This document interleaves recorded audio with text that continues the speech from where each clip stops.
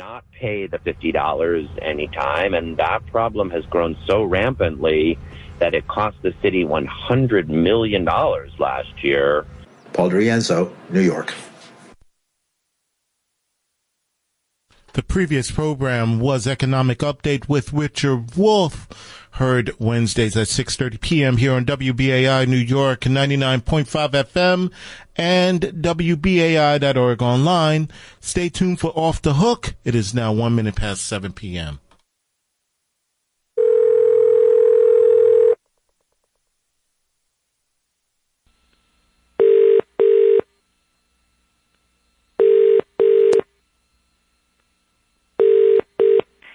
Telecom in New Zealand advises that the number you have called has either changed or is no longer obtainable. Please call your international directory service. Telecom in New Zealand advises that the number you have called has either changed or is no longer obtainable. Please call your international directory service.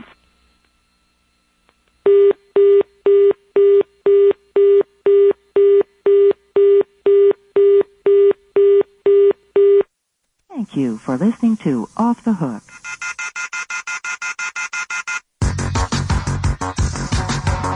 The telephone keeps ringing, so I ripped it off the wall. I cut myself while shaving, now I can't make a call. We couldn't get much worse, but if they could, they would. From Dilly Bomb, put the best expect the worst. I hope that's understood. From Dilly Bomb.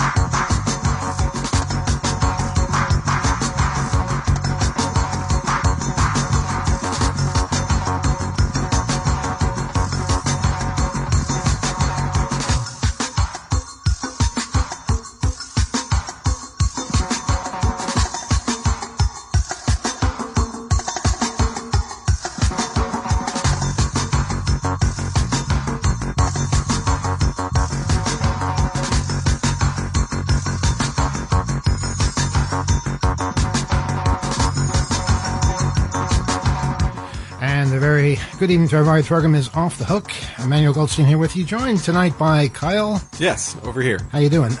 Over Fine. In Skype land, we have Alex. We do. Good evening. We have Gila. Good evening. And we have Rob. Good evening. I went backwards this time. So you're all there, though. That's the important thing. And we're here again for another action-packed edition of Off the Hook, followed at 8 o'clock on YouTube by Overtime, where you have the opportunity to call us and berate us for all the things that we get wrong, which inevitably we will get something wrong, but we try to get most things right. Anything new in the world of high tech or just adventures in our lives, folks? No? Just your normal sort of roller coaster ride through this media environment in which we live. Yeah. Well, we're all just trying the best we can to muddle through it all. We continue to prepare for the Hope Conference coming up in July, 12th through 14th. We're getting a bunch of submissions. We're getting a bunch of workshops and speaker submissions. You can go to the webpage, hope.net, to get all the information as to how you can participate, facts about the location, activities, things like that. And there's going to be more and more information added as the date approaches. It's only January, I know, but events like this take a long time to prepare and so much coordination. So it's something that we're quite excited about, and we hope to see you there as well. Go ahead, Alex. You got to speak, Alex. I wanted to share with you guys that I was speaking with Virgil today, our friend Virgil, who is unfortunately in federal prison for attending a blockchain conference and presenting at it. In the blockchain conference was in North Korea. I'm sure many of our listeners, longtime listeners, know all about this saga. And I don't think we need to go into all the details now. But I do want to share with you that, look, he's doing well. He's been transferred over to a facility in Michigan. as opposed to Pennsylvania, so it's a bit more difficult for me to see him, especially with the broken leg. I hope to see him soon, though. He sends his regards. And he also sent to me a poem that is written by Richard Brautigan in 1967. And I think it's a short poem. I think we should read it to the listeners because it's very interesting. And I think even though it's by this Haight-Ashbury poet and written in 1967, it really captures the zeitgeist of what we are going through in society right now. Are we cleared for poetry on this show? Hang on one second. I just got to check to make sure. Know. I don't want to violate any rules. Just check. We can? Okay. So I'm told if it's short and pertinent, we can do poetry. It's short, but we should not pertinent. make a habit of it, is what I'm told. That's right. True. Yes. Okay. So the title of this poem, written in 1967 by Richard Brautigan, is All Watched Over by Machines of Loving Grace. And here it goes. I like to think in the sooner, the better of a cybernetic meadow where mammals and computers live together in mutually programming harmony like pure water touching clear sky. I like to think right now, please, of a cybernetic forest filled with pines and electronics where deer stroll peacefully past computers as if they were flowers with spinning blossoms. I like to think it has to be of a cybernetic ecology where we are free of our labors and joined back to nature, return to our mammal brothers and sisters, all watched over by machines of loving grace. That's it. I like the concept of deer strolling peacefully by computers. I'm picturing that in my mind right now. It's remarkably natural, and I could definitely see that. But doesn't it also sound like it might have been generated by a large language model in some respect? Like if you asked an AI to write a poem I hope, Alex, I hope you didn't just read us an AI-generated poem. I did not. This was written literally in 1967. So yeah, but if AI told you that, it makes things up. So, I'm going to look this up later. In fact, our listeners are already looking this up. So I'm sure they are. I hope they are. God help you if you've deceived us here. Yes, go ahead, Rob. I do like that this kind of this is a nice little lesson that the word cybernetic is a lot older than a lot of people would assume it is, and that people were already thinking about this stuff 60 years ago now. 100 years ago, people were thinking about things like this. There definitely a lot of the mistakes that we have already made have been predicted in the past, where we let computers make decisions for us, and humans are kind of put in the back seat.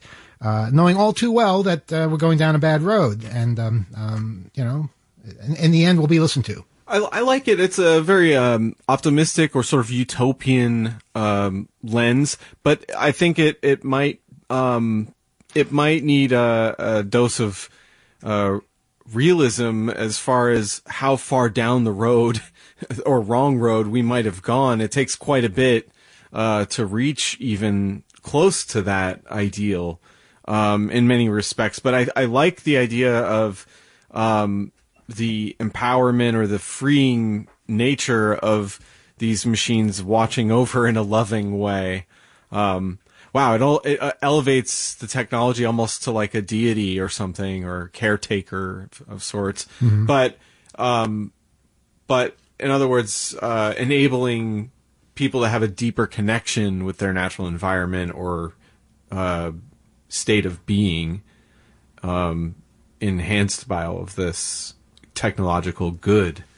But I don't know. It might be a rocky road to turn your course and change directions. Yeah, and no doubt we will make some mistakes before we go in the right direction. Go ahead, Gila. I loved it. I looked it up and I found it so I could read it also because, I work better when I see stuff. And I loved the progression of it to, from the sooner the better to right now, please, to it has to be of a cybernetic ecology. We're free of our labors and joined back to nature. I loved it. I love the image of this place where we're all working in it together and the computer is there, but is not the only thing. Oh my God, Alex, thank you for this. This is some beauty I needed today. Well, this isn't what we expected to be discussing here tonight, probably, poetry sent over from Virgil. But, don't thank me, thank Virgil. This was something that he found in a book that he was reading, and he shared it with me because he thought we would find this all interesting. And to add to that, Kyle, your point about the last lines here, all watched over by the machines of loving grace, that's exactly what Virgil and I were discussing earlier today. And that was his favorite line as well. And there is this notion of harmony and peace, and it's a great poem. It's so fascinating, so prescient, so on point. I hate to cast aspersions here, but there's something kind of chilling about being watched over by machines. Yes. I'm a little uneasy about that. But I'd like to be watching them, making sure they're doing what they're supposed to be doing, rather than having them watching me. You know what I mean? Good luck with that. Yeah. Go ahead, Gayla. Sorry, side note, because, I started as the Off the Hook research department and it never really went away.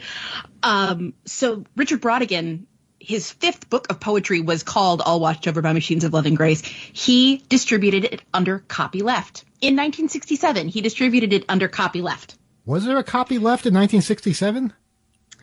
Apparently so. Retains copyright, but grants permission to reprint any poem in this book on the condition that magazines, books, and newspapers must be given away free if they reprint this poem. Well, he certainly got the gist of it, but I didn't know it went back that far. That's amazing. Learning a lot tonight already. That's pretty incredible. Okay, moving on to various things that are going on in our world. The MTA, we're all familiar with the MTA, right? Metropolitan Transportation Authority. I am. Mm-hmm. Yeah. Become familiar. Mm-hmm. Yeah. You know what I like about the MTA? I like that they can tackle a problem, right? And by the time they're finished tackling the problem, they've created a whole new problem that made us forget about the first problem. Yeah, it's a special skill when they're able to do that. They recently spent $700,000 installing these subway gates that are supposed to keep out fare beaters, because apparently that's the biggest problem that we have right now, are people jumping over the turnstiles. So they made these big Parisian-looking guards that enter the subway system. If you've ever been to Paris, they have a similar look, except these ones have a different feature, where apparently, and if you go to the Sutphin Boulevard and Archer Avenue station in Queens, maybe Gila and Rob, you can hop out there during the show. It's pretty close by, I think. And check this out. All you have to do is walk up to the gate and then lean over and wave your hand on the other side, as if you were on the other side exiting. And guess what? The gates open. They just open because they assume that you're a person on the other side who wants to leave. So apparently nobody realized that when the gates open, people can go the other way as well as the way you intend for them to go. And so the gate opens for about 5 seconds, and it doesn't even look suspicious. It looks like you just placed your hand next to the thing, and there you go, walking through the gate. They're red-faced with shame and embarrassment.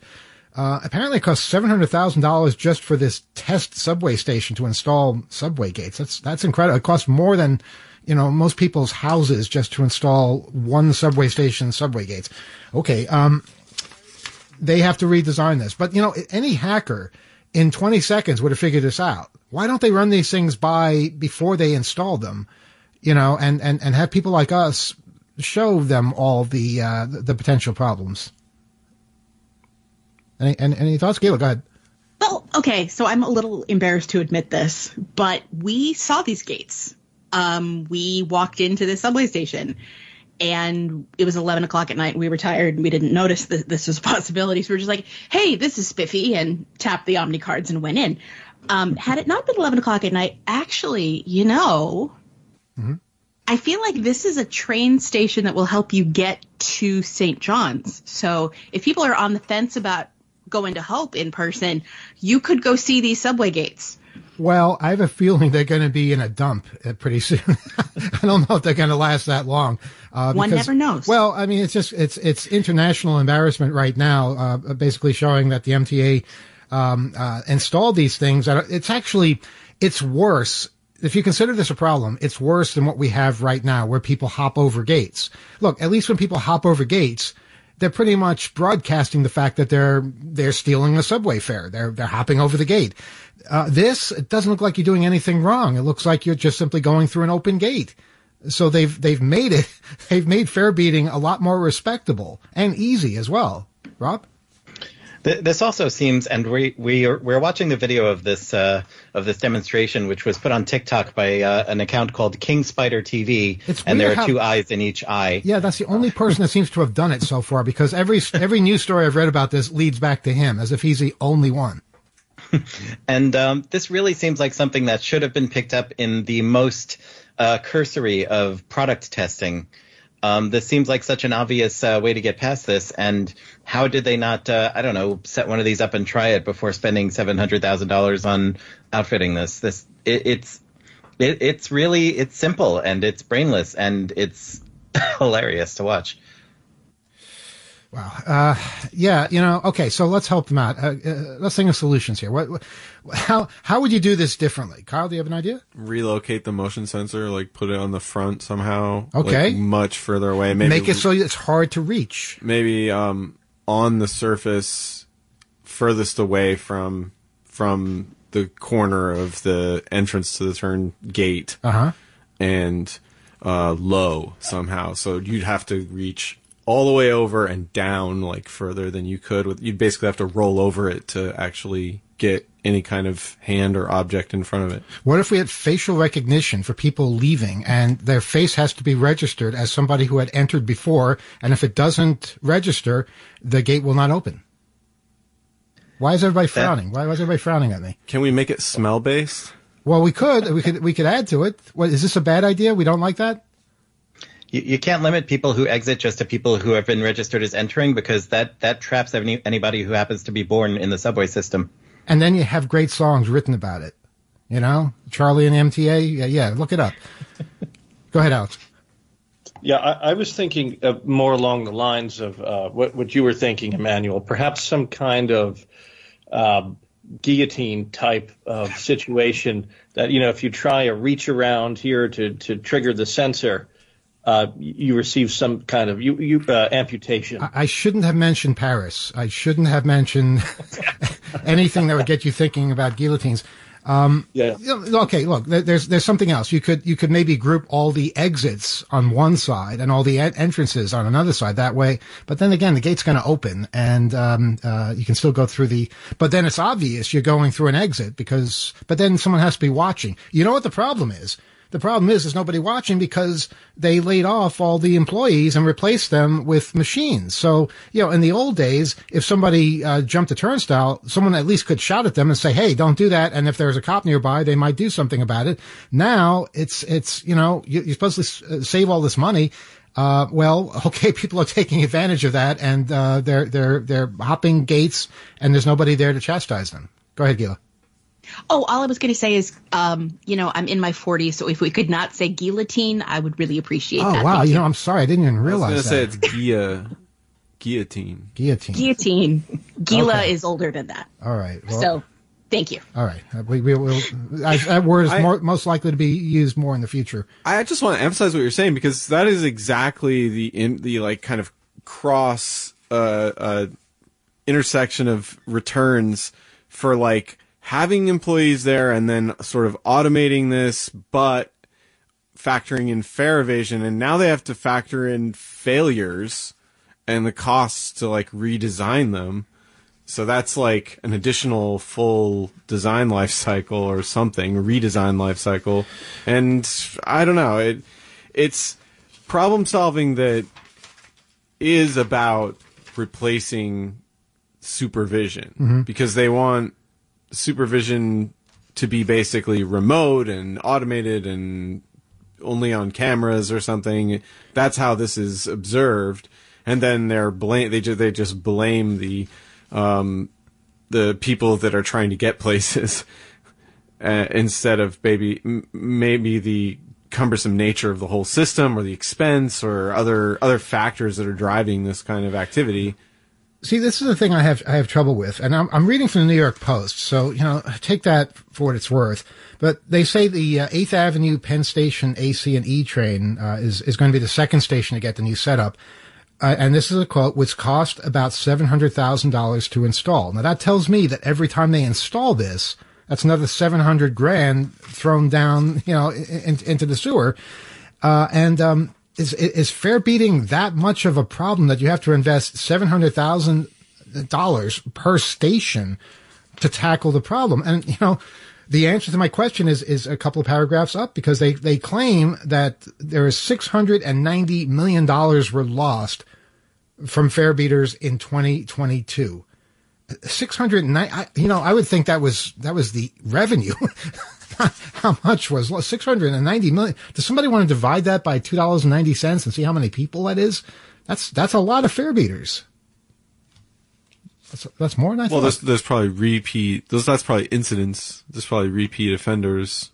Well, why shouldn't that count twice? If they jump a turnstile 10 times, it's still 10 fares, right? Sure. Yeah. Oh, okay. I'm sorry. We are agreeing then. These numbers are staggering. There's still a ton of people. Yeah, I obviously have no clue as to what's involved in running a subway system. But there's other design elements. There's other things that can be ddone. I think. Yeah, I don't know. I'm not a civil engineer. Is it really that much of a crisis? I mean, if it is a crisis where more people are evading fares than ever before, you have to ask yourself, why are more people evading fares than ever before? Do people hate the subway? Do people feel it's too expensive? These are the issues to focus on, rather than pouring money into something that is eventually going to fail at some point. I mean, even without the ridiculous wave your hand bug, you still have the gate is open for 5 seconds bug, which, you need the gate to be open to allow slow moving people to get through, or people with luggage or children. But if that's not the case, then the gate's open for 5 seconds and people easily can piggyback onto your fare. In the past, or in the present, actually, all you have to do is jump over a turnstile. It seems simple, but it's pretty obvious what you're doing. And, I don't really see that as something that needs to be phased out if you're looking to identify who is doing this or catch them in the process. Rob. The other thing about trying to throw numbers on how much the MTA is supposedly, quote unquote, losing to fare beaters is the number is half imaginary, because how many of those fare beaters would have ridden the system if they had to pay? We don't know. We can only theorize. We can only guess. Anybody trying to claim that people who haven't paid for a service like this are actual financial losses to the agency, I don't think that calculates. I don't think that works. And in the meantime, there are so many reasons that really, in a perfect world, which this is not, we would have public infrastructure that has things like public transportation available without cost to the user, because it would be, supported enough by local government and things like that. But the $2.90 or whatever that they're not getting from somebody fare beating, I don't know if that calculates to some kind of profit when you spend $700,000 on something like this. Well, I will say, though, it's good for accessibility. People with special mobility needs and things like that will find something like this a lot easier to use legitimately. But apart from that, I don't see that this is solving a $600,000 problem. No, million, 600 million rather. Yeah, it's an insane number. I couldn't believe that when I read it. But it makes me think of cities like Berlin, which, by the way, their train drivers went on strike today, so there were no trains. But when you get on the U-Bahn or the S-Bahn, there is no turnstile. You buy a ticket, you have a ticket. Nobody checks it, but if they do check to see if you have a ticket and you don't have one, the fine is pretty stiff. And people generally pay the fare. And that's true of many European cities. I don't know why that kind of system can't work here. You see some of it on the select buses, where you're supposed to, either get your ticket from the machine at the bus stop, or you, use your OmniCard. And you don't actually go through a system where somebody is checking to make sure you paid. But if you're challenged, you'd better have proof that you have a ticket. Kyle, go ahead. I will say that if it's 700,000 for this trial entrance to the system, this is the instance where people like us and the public are allowed to test and play with this thing. And if it is actually if it is actually a multi-million-dollar budget liability, that something like this, if rolled out or scaled up across the system, actually fixes, then it, I guess, makes sense to spend the money, even if they have to refit it a couple times through this process where the public actually can put hands on it and try this kind of stuff. So I think we are actively actually a part of that right now. Definitely. Reporting it and people playing with it. But you know who else is part of this is the rest of the world, because this isn't the first subway system. There are lots of them, and this issue has been dealt with by others. Oh, that's a great point. Now, how did they deal with it? Are there any where it works? And, find the one where it works and try to apply it to New York City, which, arguably is the busiest. I bet you, though, the place with the lowest fare evasion, kind of like what Rob was, along the lines of what Rob was saying, is it's probably other factors than some gate or, advanced access technology. One thing that's unique about New York, which I certainly hope never changes, is that you do not have to show anything when you leave. Other cities are different, and that enables them to charge more if you're going a further distance or if you're traveling at a particular time of day. Cities like Washington, D.C. do that. You have to show your card on the way out as well as the way in. That's something we should avoid at all costs, but it would allow for more control of the people inside. You would have to have some kind of ticket that matched the ticket when you went in. It's also in addition to more tracking of people, more monitoring of our whereabouts, exactly where we are going. Now they can tell when you enter a subway station, they can't tell where you left. And that's really important that we preserve that. It's really important that we preserve one fare for the entire metropolitan area. And hopefully we don't give that up. Okay, that said, more in the world of MTA fun. I don't know if you heard about this, but there were some break-ins recently, and the MTA is planning to explore biometric technology to prevent them. We're talking about break-ins to off-limits areas of subway trains, yards and things like that. A bunch of kids actually broke into a train in a yard and took it for a little spin. I'm not kidding. They actually did this. A 16-year-old was arrested, in fact, for being a part of that. There is a need for better locks, apparently, because unauthorized people are slipping into the cabs. In the future, they say, we will look at technology. There's an opportunity for locks with a biometric or a code. But what we want is a simple and fast solution that we can implement in weeks, not months or years. That's where they're headed right now, talking about just having more physical locks. But in the future, we can expect things like, retina scans or fingerprints or facial recognition. This is for employees. This is for people that should be in the cab of a subway train. I don't really have a problem with that kind of verification for somebody who is actually driving a subway train as opposed to people who are entering the subway system. Does that make sense? Yeah, it's perfectly reasonable, and I'm sure they'll have a saliva-based one where employees just spit on the train and it opens the door. Well, yeah, I guess, there's a prevalence of that. The MTA does not keep statistics on how many times train crew cabs have been broken into, but they've seen an increase in other forms of subway mayhem, including reports of people riding outside of or on top of trains. Not a good idea. I don't care how much fun you think you're having. It's not a good idea. They blame the cab trespassing incidents on keys falling into the wrong hands because of theft and the duplication of keys, former employees not returning the keys, people taking pictures of keys and someone duplicating them based on the picture because that is a thing. So they say what we're focused on is tightening up a process that over time seems to have had some leaks in it. That's an understatement.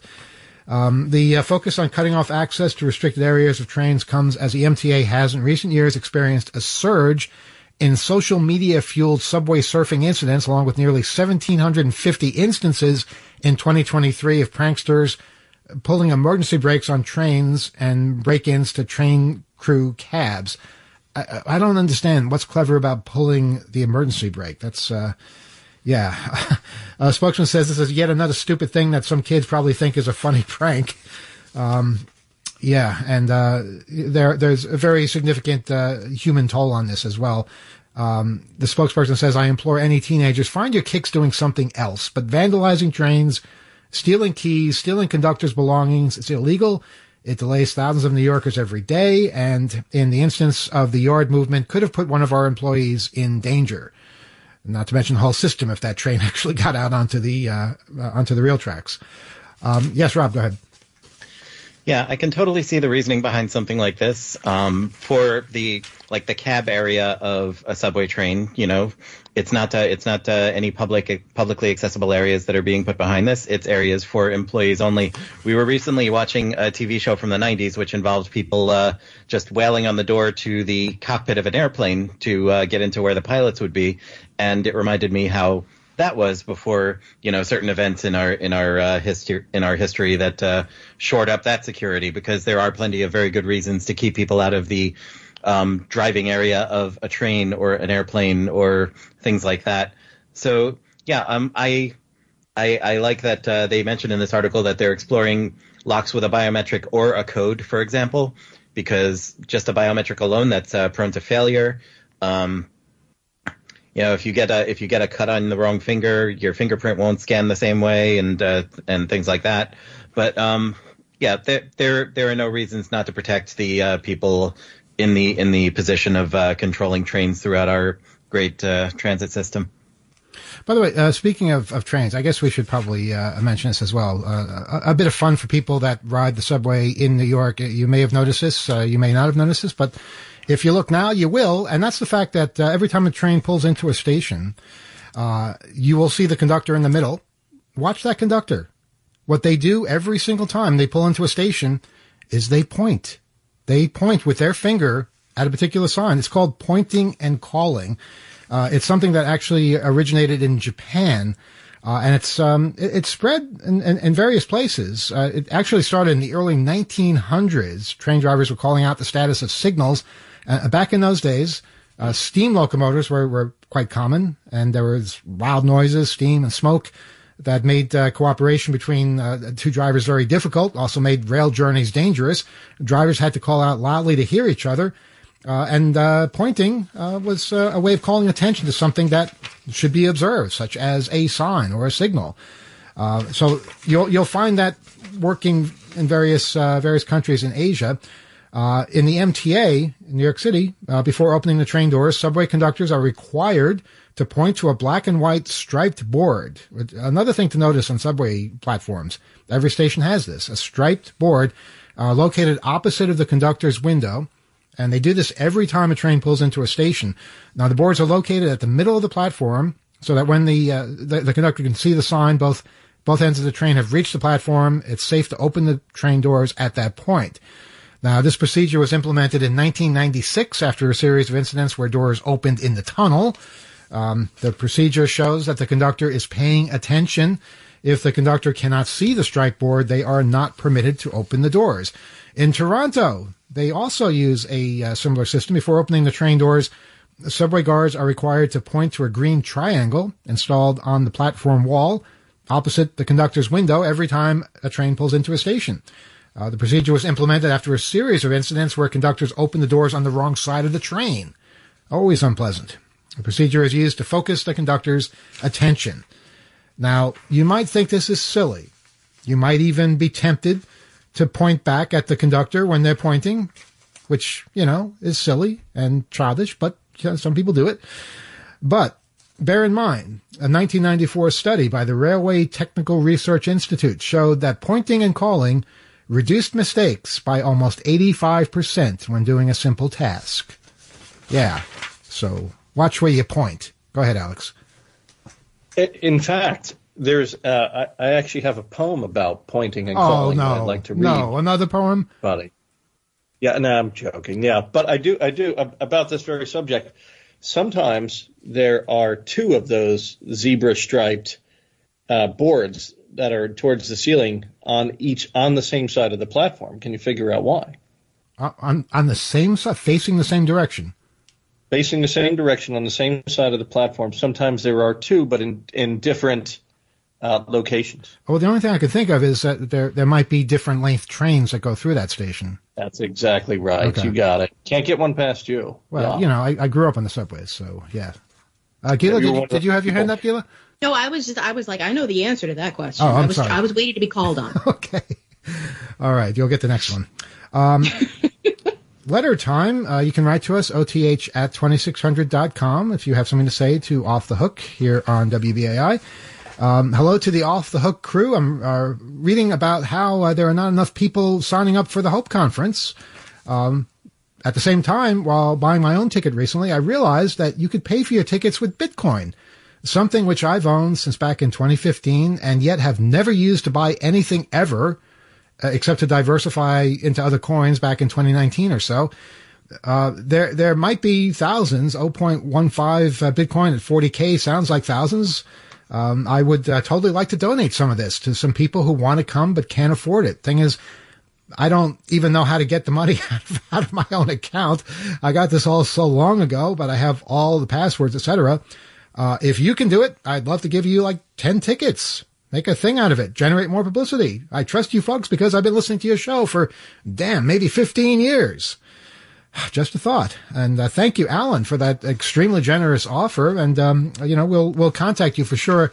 It can be challenging. It can be confusing. Oh my God. It just, I've dabbled in Bitcoin and cryptocurrency a bit over the years. And it's incredible. You reach both ends of the spectrum where things are so incredibly secure that it's insane. And then within 5 minutes, you're doing something that's so incredibly insecure that it's also insane. For instance, giving out your bank account information, password, and account to a company you've never heard of before. But yeah, that's you're supposed to do it that way. That's how it's done. Sure.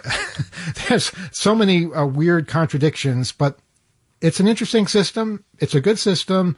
And a lot of people have a lot of money they don't realize about. And a lot of people have lost a lot of money too by losing hard drives, losing passwords, not getting access. And, it's fascinating. It's chaos. And that's kind of what I enjoy most about it. But yes, Bitcoin is definitely a possibility here. So again, thank you for that very generous offer. I want to just put it out there that certainly if this is something that they want to do, we will make sure that a contribution like that is a part of some kind of scholarship or something for people who can't otherwise get the chance to go to an event like Hope. So thank you for that idea, and if that's something that can happen, but be very careful when you're working with these things, because as E pointed out, it's incredibly complex, and you should be sort of checking your work and very methodical about using these systems. Well, it's incredible to me. We accept it, and we can get tickets to people using that method. Like I say, I dabble sometimes, but I'm very ignorant on the whole process. I'm just kind of amazed how I'm told that this is, how people do things anonymously. But then when you want to do something involving a Bitcoin, you have to give out all this personal information and be verified. And, it just seems like it's not really that anonymous. Well, I think a lot of it happens by proxies, and people sort of diversify and do all these kinds of things to layer. I know mixing is another thing that happens with exchanges and currencies. And a lot of that exists because it's not a formal regulated currency in the traditional sense. So it's sort of bizarre by design. Yeah, okay, and I respect that for sure. Go ahead, Alex. Well, I think it's a bit of a misconception that Bitcoin and cryptocurrencies are very often used for anonymous transactions. When you have to think about this, the blockchain is a public ledger. Everything is out there. It's public. So if you can associate an identity with a wallet, what those transactions are. It becomes more difficult to track and trace currency if you put them through mixers or coin swapping type systems, or to track currency through an exchange. That can become kind of difficult as well. But for the most part, there isn't a lot of anonymity here. There are certain ways to preserve your anonymity, but a lot of KYC requirements have eviscerated that to a certain extent. There are separate cryptocurrencies that are designed with privacy-enhancing technologies in mind, but those are accepted in far fewer places. So it's certainly tricky, but I think the barrier to entering this market of Web3 technologies is getting lower and lower. And, quick plug here for Ethereum and the Ethereum name service. And that's, I think, why things are getting a lot simpler, because of things like ENS and the naming system that is allowing you to have easy access to areas on the blockchain by naming them with things like domains. So instead of having a long wallet address that relates to Emmanuel Goldstein that's ridiculously long, you can't memorize it, you can't, if you cut and paste it and you're missing a digit, you send cryptocurrency to it, it might just be gone forever. You could perhaps get goldstein.eth. And assign that just like you would point a domain name to an IP address to an address in the blockchain. So there's a lot of new stuff that's coming out, and I wouldn't say that ENS or Ethereum is new, but Ethereum name service is new. Just to be clear, you are involved with this, correct? Just to be clear, I am involved. I'm the general counsel of it, and that's something I've recently started. But it's solving the type of problems that you are exactly describing. Well, as far as being anonymous, I would think the ransomware people would disagree and say that it's quite preferred as a method of staying anonymous, because they almost always insist on being paid in Bitcoin. Well, they prefer that, right? And they'll often use wallets that are associated with exchanges that have very lax or no KYC requirements. KYC being know your customer requirements. That's certainly the case there. But it still is trackable and traceable. You can see exactly where they put the money, what they do with it, whether it stays in one place, whether they're edging it out into fiat currency. And very often that money can be frozen and clawed back after a ransom payment. But that's very dangerous. You can see what they do with it. I think you can even see their balance, which seems like an odd thing to be able to see. Yeah. But as far as getting back something, how would you even know who the people were? You can watch your money disappear and go somewhere else, but how would you even start the process of getting it back? Well, there are certain ways to use legal process to get that back if the money ends up in a separate exchange, or to use the powers of law enforcement if you're working with them to freeze that particular currency in an exchange. And then once it's frozen, essentially as the proceeds of a crime, just like you would freeze the proceeds of some drug lord or something like that, right? That would be in a bank account. You can use those same legal remedies to freeze the proceeds of a ransomware event. And then once it's frozen, it's another story in terms of getting it back, because some of those exchanges don't do business with U.S. persons, or don't want to have any interaction with the U.S. government, or don't respond to legal process. So that can take a little bit longer to get the money back. But knowing where it is and freezing it are the first two steps to getting either stolen money back or money that you paid for some kind of ransom. But I will say this, though. It does very much anger the threat actors that might have been responsible for your ransomware event. If you pay them the money, they give you the decryption keys, and then you essentially burn them by freezing that money. If they have any kind of foothold in your organization, or they know another vulnerability that by which they might be able to compromise your systems. Well, they still have your data. They could still release that, and that's oftentimes more harmful. Well, according to most of the negotiations that you have with these ransomware threat actors, one of the things you always negotiate for is the deletion of your data. And how do you verify that? Well, you can't really, but they will give you some kind of deletion tree, right? So they'll give you like a text file that shows the pathway through which like a command like rm-r had been run. And that's supposed to indicate to you that the data is deleted, right? And you're going to believe that. You're going to believe that that's an actual deletion. Obviously, it's pretty easy to replicate, or you can just have a copy of the data. But these guys live and die by their word.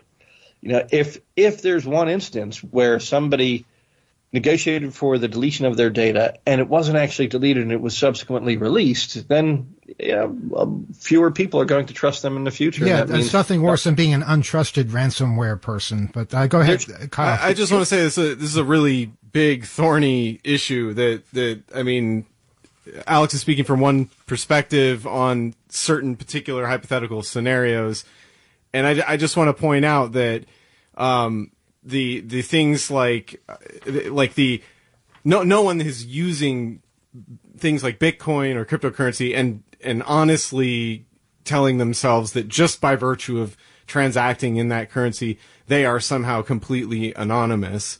I think the point here, the real the crux of it, the thing that we're saying in short is that it can be an aspect of a larger effort to be completely anonymous, which many actors on the internet will use. Mm-hmm. It can become very helpful, and we named off a couple of the techniques.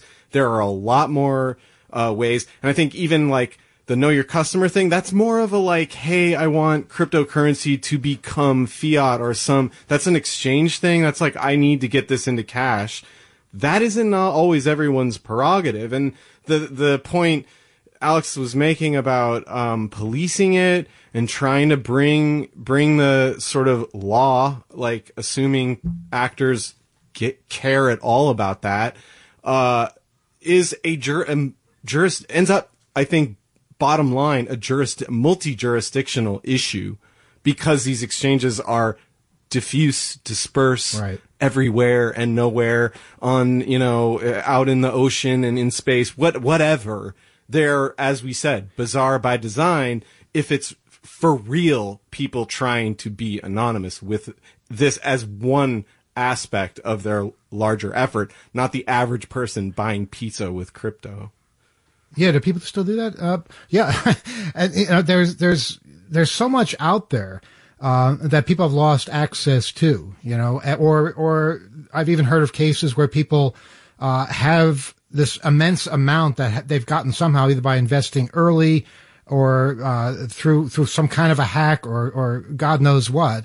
And they have this huge amount of Bitcoin or other cryptocurrency just sitting around that they really can't do anything with. And it's, it's bizarre to think of. There's this number sitting in a wallet someplace that can be converted to actual cash and used to solve a lot of problems for a lot of people. And, one thing that I hope that all of us work on in the future is figuring out how to make those little numbers, those little digital numbers, into something real that can help people, and there must be lots of people who are working to get to that stage, because right now it's mayhem. It's complete and total mayhem, and it's fascinating as a result. But I'm curious where it goes. Well, in the example in the letter, I would just end with putting that found currency towards like I kind of characterize scholarship or just information and experience where people can learn about and share or even present about technology. That's an interesting way. I mean, I don't know if it's necessarily, from the angle of carbon or whatever, processing and making that value happen for someone who would otherwise not be able to go to a conference. I don't know. Is it better or less carbon than buying pizza with that same amount of cryptocurrency? Maybe it's a lot of pizza. I don't know. But it does need to be made greener. That's for sure. Yeah, but also what you spend it on, right? Like, because it could consume a lot in processing, and then you could spend it on your yacht made out of a precious metal. Like, it's that in and of itself will not ultimately be a very friendly and beneficial thing to very many people. Do we have that kind of scrutiny on all types of currency, all types of payment? Do we say, is this going to, a environmentally friendly product? No, I'm saying it just doubles the effect. Right. Yeah, versus, totally. I don't know, your handcrafted currency. Wow. Any other thoughts on cryptocurrency, as we have about 1 minute left in the show? Yeah, where'd the time go? Cartoon drawings of ugly monkeys are still worthless.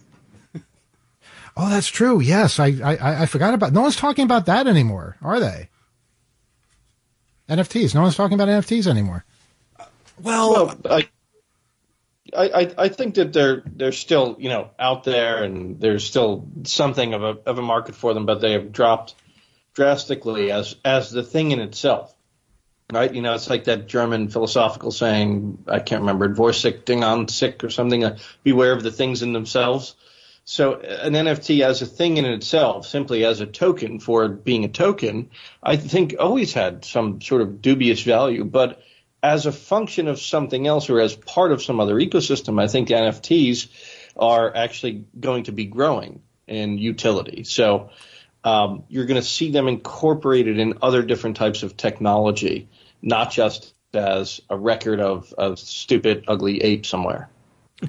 All right. Well, I look forward to that. Kyle, final words. Oh, I'm with where Alex is coming from, because a lot of the original hype was about it being an investment vehicle, and I think it should be looked at more like reams of paper. It's something we have access to that can be used functionally, but it's not something that is, you should sow your fortunes to.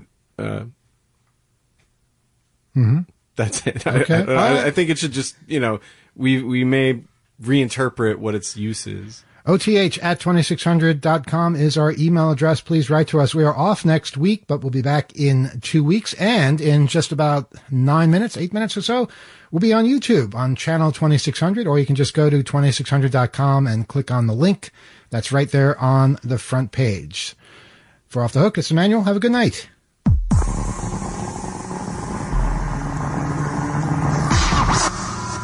Hello, David.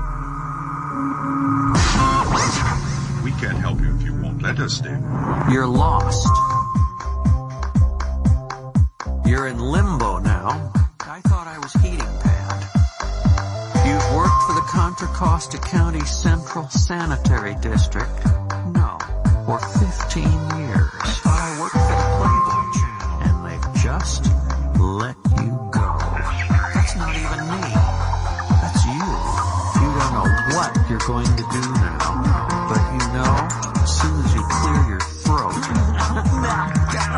you're going to have to kill your boss. Paranoid? Conspiracy theorist? Most are. But I just didn't want to. Repeating, you're in limbo now. Yes, I think you are. Just what do you want to do? You're fired from your job as well. I hope so.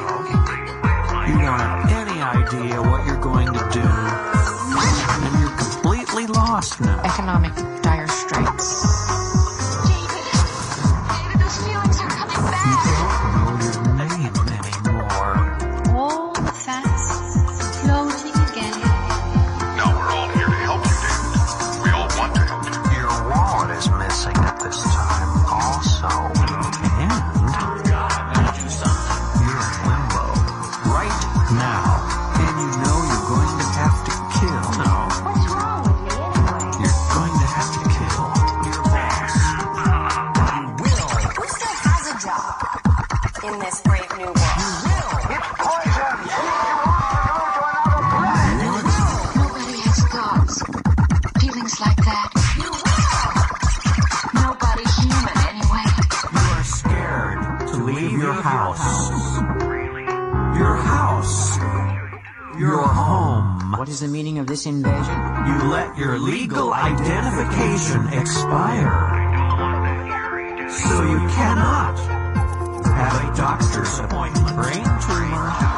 If you get a legal ID, you will have to leave the house.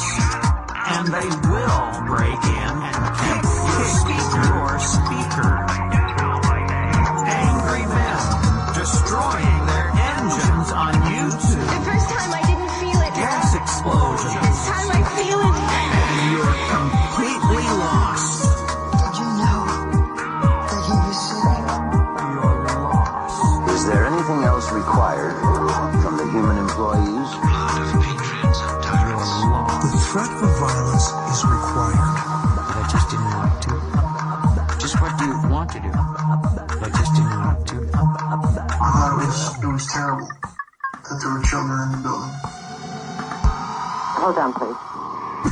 You don't even know who you are. I do know who I am. You're in limbo. I don't know what I'm going to say next. There is no planet. I'm all screwed up now. Hey, the phone is ringing. Tell us about it. I know the lipstick is on upside down.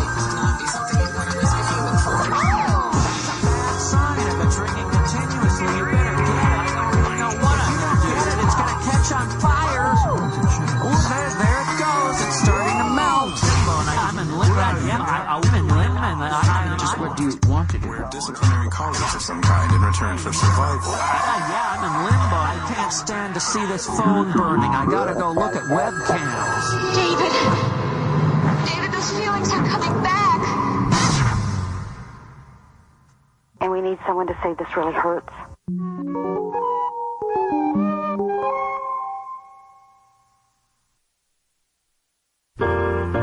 This is Ralph Pointer. Join me and others every Wednesday, 8 to 9 p.m. Eastern Time on WBAI 99.5 on your radio dial. It would appear the human movement is such that at any moment in history, there are too few that understand possibilities of existence that would benefit all who inhabit this planet and are willing to act on this understanding. This program will feature that few. What are your views on these issues that impact your life today? What are your views on America today? What are your views on America's future? Can we talk? Call in 212-209-2877. Wednesday, 8 to 9 p.m. on WBAI 99.5 on your radio.